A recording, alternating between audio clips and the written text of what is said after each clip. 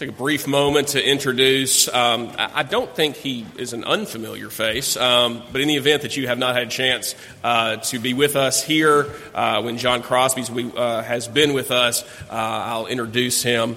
John is the RUF campus minister at the University of Memphis. RUF is the college ministry of our denomination where we send ministers to go and minister on a campus. These are ordained men who go and with their staff go and minister and proclaim the good news of Jesus on college campuses throughout the country.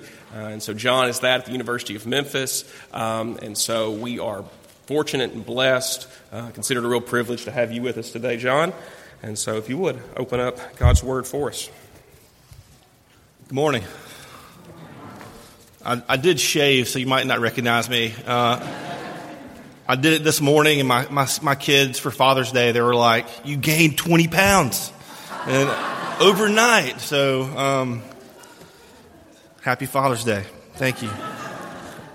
We're going to be in Luke chapter 19, 1 through 10, creatively entitled Zacchaeus. It was a story about Zacchaeus. I'm pretty creative. Luke 19, 1 through 10. Jesus entered Jericho and was passing through, and behold, there was a man named Zacchaeus, and he was a chief tax collector and was rich. And he was seeking to see who Jesus was, but on account of the crowd, he could not, because he was small in stature. So he ran on ahead and climbed up into a sycamore tree to see him, for he was about to pass that way. And when Jesus came to the place, he looked up and he said to him, "Zacchaeus, hurry and come down, for I must stay at your house today." So he hurried and came down and received him joyfully. And when they saw it, they all grumbled, "He has gone in to be the guest of a man who was a sinner." And Zacchaeus stood and he said to the Lord, "Behold, Lord, I have half of all my goods I give to the poor, and if I have defrauded anyone of anything, I restore it fourfold." And Jesus said to him, "Today salvation has come to this house, since he also is a son of Abraham. For the Son of Man came to seek and save the lost." Let's pray together. Father, we thank you for your word. It is good, it's true. And the story that is true of your son who came about a short guy in a tree, and you called him to yourself. Father, we pray that we'd be encouraged by who you are this morning, that we'd see who you are, how you come after folks just like us, just like Zacchaeus, and you love us and you bring us to yourself. We thank you for Christ. In his name we pray. Amen. I have a great wife. I really have a great wife. I snore. Sometimes I belch after a meal. I can be moody, and sometimes I embarrass her when I talk about her in sermons. And sometimes I don't hear her when she's talking to me when I'm watching TV. I can be pretty selfish, and I can lose my temper, and I'm chubby. But I have a great wife. And despite all of my faults and my blemishes and my screw-ups and my failures, she still loves me. Like, it surprises me every morning. We all long to be loved by someone who is greater than we are. That's greater than we are. Someone who knows us, who knows our faults, who knows our blemishes and screw-ups, and yet, for some reason we cannot fathom, still accepts us and loves us as if we were the greatest thing ever created. Now, I know if my wife was here this morning, I don't think she loves me as the greatest thing ever created. I like to think she does.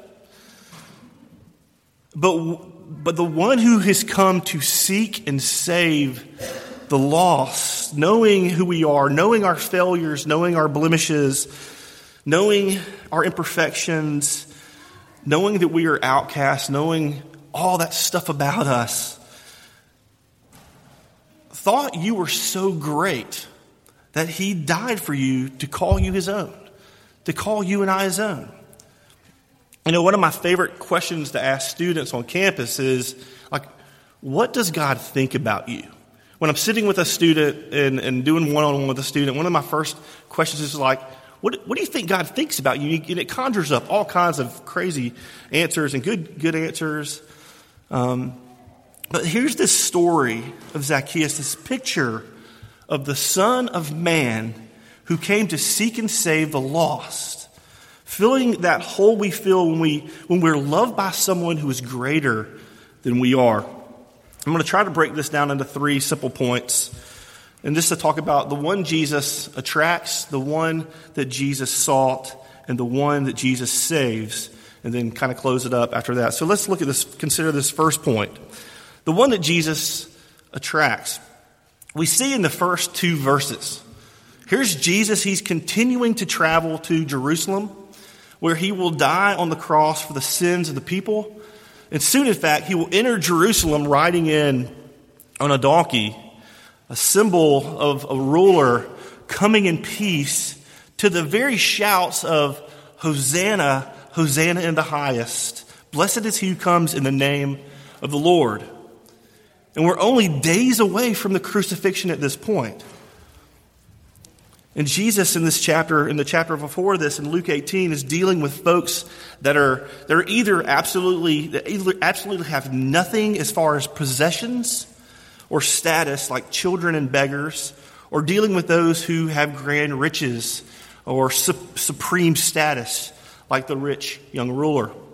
And then there was a man in a town whose name was Zacchaeus. And we're told that he was the chief tax collector and was wealthy. You know, from a tax collecting perspective, Zacchaeus was crushing it. Like he was crushing tax collecting. Taxes were collected at 3 places inland: Capernaum, Jericho, and Jerusalem. And he was the chief one of those big 3. Jericho, being a very wealthy city on a major trade route, tax collecting made Zacchaeus a very, very rich man. Most likely at this point in his career, he didn't have to even collect taxes himself. He was the kingpin. He was the man. He had everybody else doing the work. Tax collecting in general, certainly chief ones, were despised by the Jewish people. On campus, when you see these folks that give you tickets at the university and they're students, you know, they're like the tax collectors on campus. Okay, they're students. They're like peers, and they're ticketing your car, and they're hated. And that's kind of this is Zacchaeus. He's his peers. He's taking money from them. For a bunch of reasons, they were despised. Also, a tax collector was considered a thief and a traitor to his own people because he collected money from the Jews on behalf of the Romans. This very powerful. He had the power to. The Romans actually invaded this land, and so they sold this office of tax collector to the highest bidder, who could pay the taxes of the region, and then the tax collector had the freedom to add more taxes on, so he could get that for himself, and he was sticking it to the people. So they were thieves, they were traitors. Tax collectors were always being dishonest. They were always taking more than they were supposed to. And this is how they made their money. And they preyed on the weak. Tax collecting also, these tax collectors continue to hang out with Gentiles, thereby making them unclean, always being unclean. I don't think you have a good equivalent to this day, maybe a drug dealer or somebody in the mafia, that level of disgust that tax collectors would have had. They were They were seen much more frequently than those kind of people that we would think of as, mafia. I don't think you see a lot of mafia people out here in Germantown, but you saw these guys a lot. Regardless, tax collectors, they were scummy people. They were the scum. And it's ironic that Zacchaeus came. His actual name came from the word that means righteous one. That's his actual name, like his name. He's not righteous at all, actually. He's a rich man by greed, by manipulation, and by being a thief. Zacchaeus is not a good guy. Verses 3 and 4, Zacchaeus wanted to see Jesus. He wanted to see Jesus. This is interesting. Why did he want to see Jesus? Why did he really? We really don't really know, but we can speculate. Perhaps he heard about Jesus. He maybe heard how Jesus dealt with other tax collectors, and perhaps he was curious to see what he looked like, or how he walked, or how he talked. We're not sure. But from what we learn, another thing about Zacchaeus is that he's a short guy. This is a sermon for short people. This is good news for we little men. He was a man of small stature. Thus, he was forced to climb a tree in order to get close enough to see Jesus. So he ran ahead and he climbed the sycamore tree to see him, since Jesus was coming that way. From what I understand from Wikipedia, a sycamore tree is a sturdy tree. It's about 40 feet high. It has with a short trunk with wide branches. It makes for a great climbing tree. It's very easy to climb, even for a short person. And I have this picture of this tiny, rejected man sitting alone, hidden in order to take a peek at Jesus. As a dad, we all know kind of what it feels like to be used as a sycamore tree. When you take your kids to places where the height kind of hinders them, and you pick them up and you try to hold them, but yet that's not high enough, and they continue to summit you and climb you so they can see and get the best view. I remember when the Northwest Passage and the zoo opened up, and the polar bears, and my son Charlie was little, my oldest, and I remember the crowds were so big, and he wanted to see the polar bears so bad that I tried to pick him up, and I could see him pretty good, but it wasn't good enough for him. So he continued to summit me and just get high enough until I was crushed, and he had a great view. But so he overcame the barriers. For some reason, Zacchaeus wanted to see Jesus bad enough to climb a sycamore tree. There were barriers to seeing him pass. He was vertically challenged, but also he was considered, like Zacchaeus himself was considered little by the people around him. Like socially, he was the outcast. He was the outsider. They despised him. His great wealth couldn't even buy him a spot in the front of the line. So he created another means, the best he could do. Though his plan meant that he could only encounter Jesus from a distance. So he ran ahead and he climbed a sycamore tree to see him. This is the outcast. This is the one that Jesus attracts. This traitor, this thief, this despised one, this unclean one, this social outcast, this outsider, and for short people. So let's consider the second point, the one that Jesus sought here. Look at verses 5 and 6. When Jesus came to the place, he looked up and said to him, "Zacchaeus, hurry, come down, for I must stay at your house today." And so he hurried and came down and received him joyfully. It's almost as if Jesus had no other agenda that day than to meet Zacchaeus. Like when he reached the sycamore tree, Jesus looked up and he said, "Zacchaeus, come down immediately. I must stay at your house today." And a few things ought to grab our attention here. I know this is a simple story, but some things ought to shake us a little bit. The first thing that should bother us a little bit is that Jesus calls Zacchaeus by name. Like he just calls him by name. Like there were no like scout teams going out before Jesus, like, hey, okay, who's in the sycamore tree? Tell me who's that guy. That wasn't happening. He didn't have like briefs on the crowd. From the text, we're just supposed to understand that Jesus just simply knows the man's name. Somehow, I don't know. Perhaps he knows everything. Secondly, things should kind of strike us a little bit is he calls to him. He actually calls to him. It's one thing that Jesus knows his name. It's another thing for Jesus to actually speak to him. Yet that's what he does. I'm kind of reminded of Zechariah 10:8 at this point in the story where it says, I will whistle for them and gather them in. Surely I will redeem them. You get this picture of Jesus coming to the sycamore tree and going, come on, Zacchaeus, come into your house. Whistling him in and gathering him in. And then thirdly, another thing that's just kind of shocking is that he commands him to do something. Perhaps, you think Jesus would never do something that is unwelcomed. We think Jesus is probably Southern, right? We think he's kind of Southern. He's a Southern gentleman. Jesus is polite, maybe. That's actually ridiculous to think that Jesus would not do something that is unwelcome.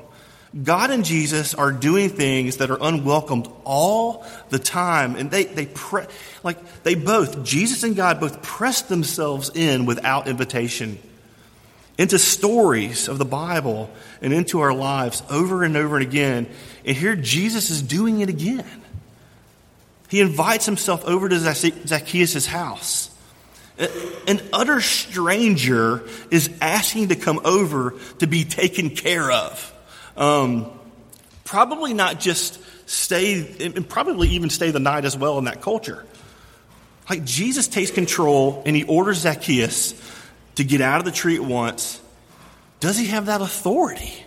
Like, just think about it. Does Jesus have that authority to do that? It's crazy.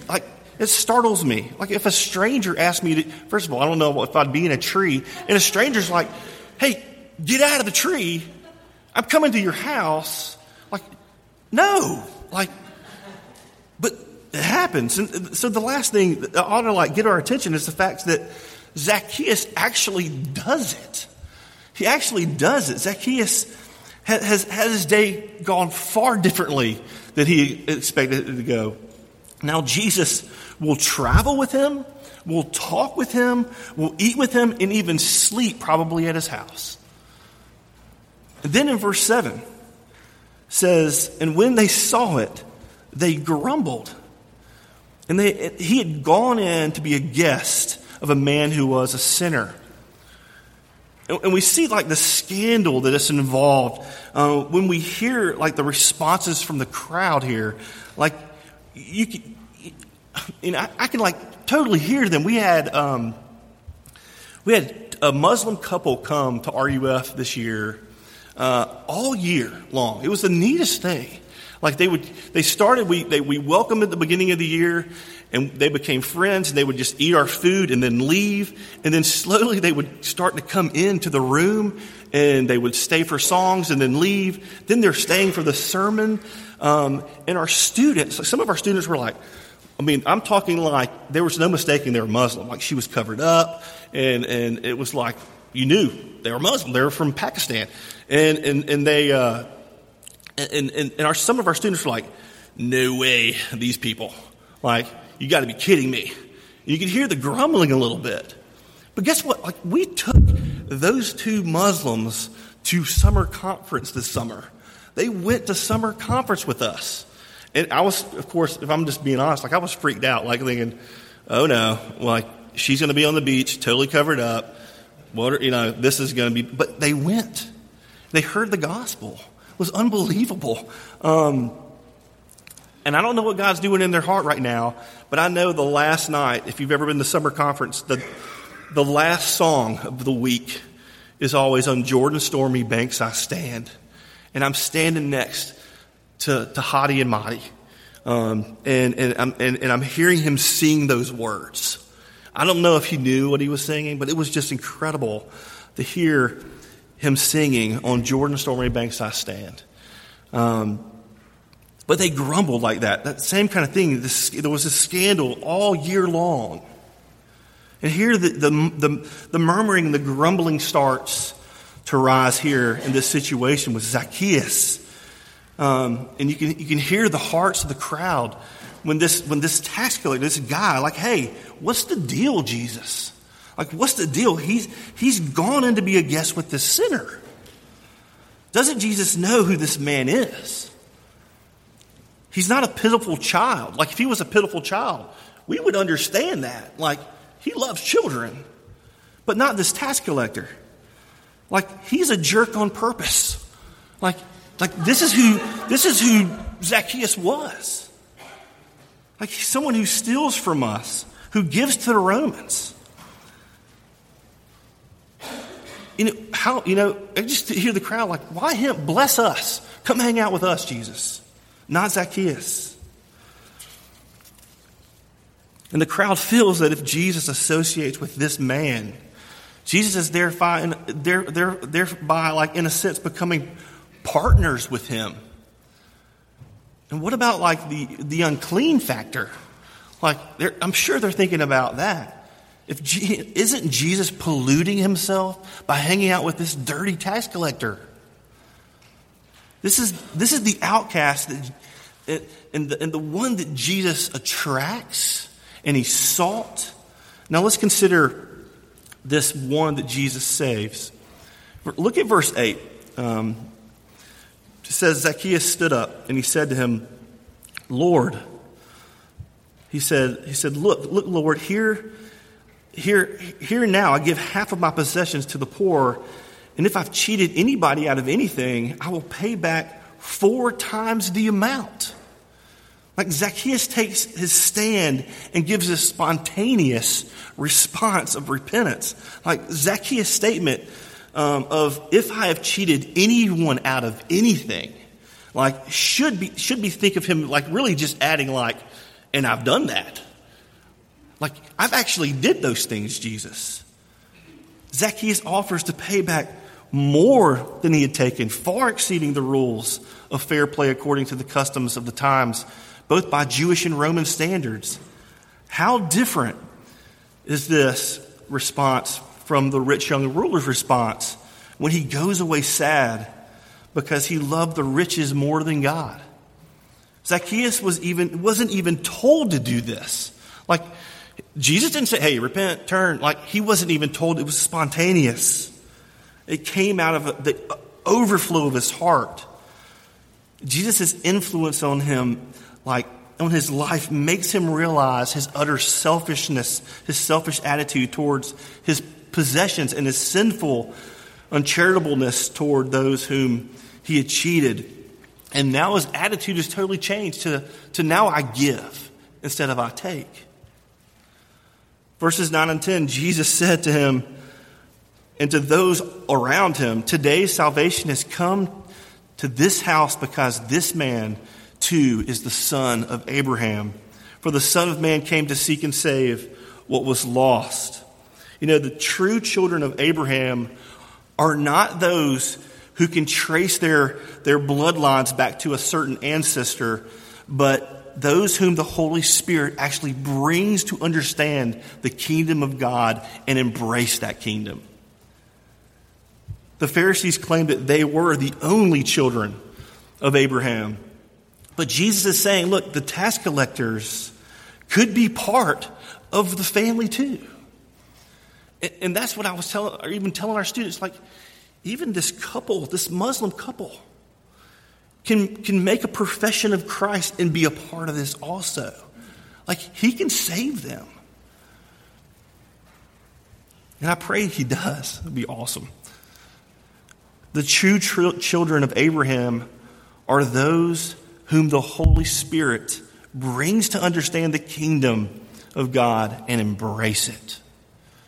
Jesus summarizes Like what he's been like has been the common theme in his preaching and his practical ministry in this verse when he says, "For the Son of Man came to seek and to save what was lost." Like this beautiful phrase would conjure up a few images for us, like the perfect and the divine shepherd spoken of in Ezekiel 34, or the parables of the lost things in Luke 15. The personal involvement and love Jesus has shown toward the outcast. How he loved the prostitute. He loved those who had diseases. And this is one of the all-time greatest sentences in the Bible. Like uttered from the mouth of Jesus himself. Like the Son of Man came to seek and save what was lost. Verse 6 says, "So he hurried and he came down and received him joyfully." It's interesting, the reception that Zacchaeus gives to Jesus. This really is a beautiful picture, really, when you get down to it. It really is a picture of the way Jesus seeks people, the way he seeks them and secures them to himself. Jesus comes seeking, almost wooing in a way. Jack Miller calls Jesus the hound of heaven. I love that image. Like, I love that thought of that. Like, that Jesus goes out seeking like a bloodhound. And when he catches the scent, like he goes, and he gets the people wherever they are, and he relentlessly pursues them and brings them to himself. Again, it's the Zechariah 10:8. "I will whistle for them and gather them in. Surely I will redeem them." Let me ask you this question in closing up. Like, do you see yourself as one who needs to be sought after? Like, do you see yourself just to be sought after, to be saved? Do you realize that you are lost, you're an outcast, you are harassed, you're helpless, you're like a sheep without a shepherd? You know, apart from Christ, like we are actually Zacchaeus in this story. Like we are. Are you curious about Jesus? Are you climbing in trees to catch a glimpse of him, sort of checking him out, maybe kicking the tires before you, and testing it out before you commit or not? Are you wondering what sort of person he is? Like, I love it when I get to ask that question to students, like, what do you think about who Jesus is? Like, who is he for you? One of my favorite verses to share with them is Isaiah 30:18. Like, I love it. "Therefore the Lord waits to be gracious to you. Therefore he exalts himself to show mercy to you." That's who he is. He waits to be gracious to you. He exalts himself to show mercy to you. Do you wonder if Jesus knows who you are? That if he knows your name? Do you think that if he truly knew how small in stature you are, like how you feel, would he really want you? For doesn't he only want the righteous, the good people on his side? We all long to be loved by someone greater than we are. We all long for that. Until we get that love, our strategy is always going to be to minimize our mistakes. We're always going to minimize our mistakes. Our strategy is going to always cover up our weaknesses so that no one can, so people will love us and not see our weaknesses. And oftentimes our strategy is to promote ourselves by beating down others, because we're scared of really being known. And we know deep down, like, our strategies don't get us anywhere. Like, just to be loved by someone who knows all our blemishes and who we are and our failures and screw ups. Jesus came to seek and save the lost. I mean, he may be calling your name this morning. Like, are you in your tree for whatever reason? Listen to him say, "Come down, I want to eat at your house today." Repent and believe. Just repent and believe that who he is and what he's done for you. The one who has come to seek and save the lost, knowing who we are, thought you were so great that he died to call you his very own. And that's good news. Not just for short people. It's good news for all of us. Let us pray together.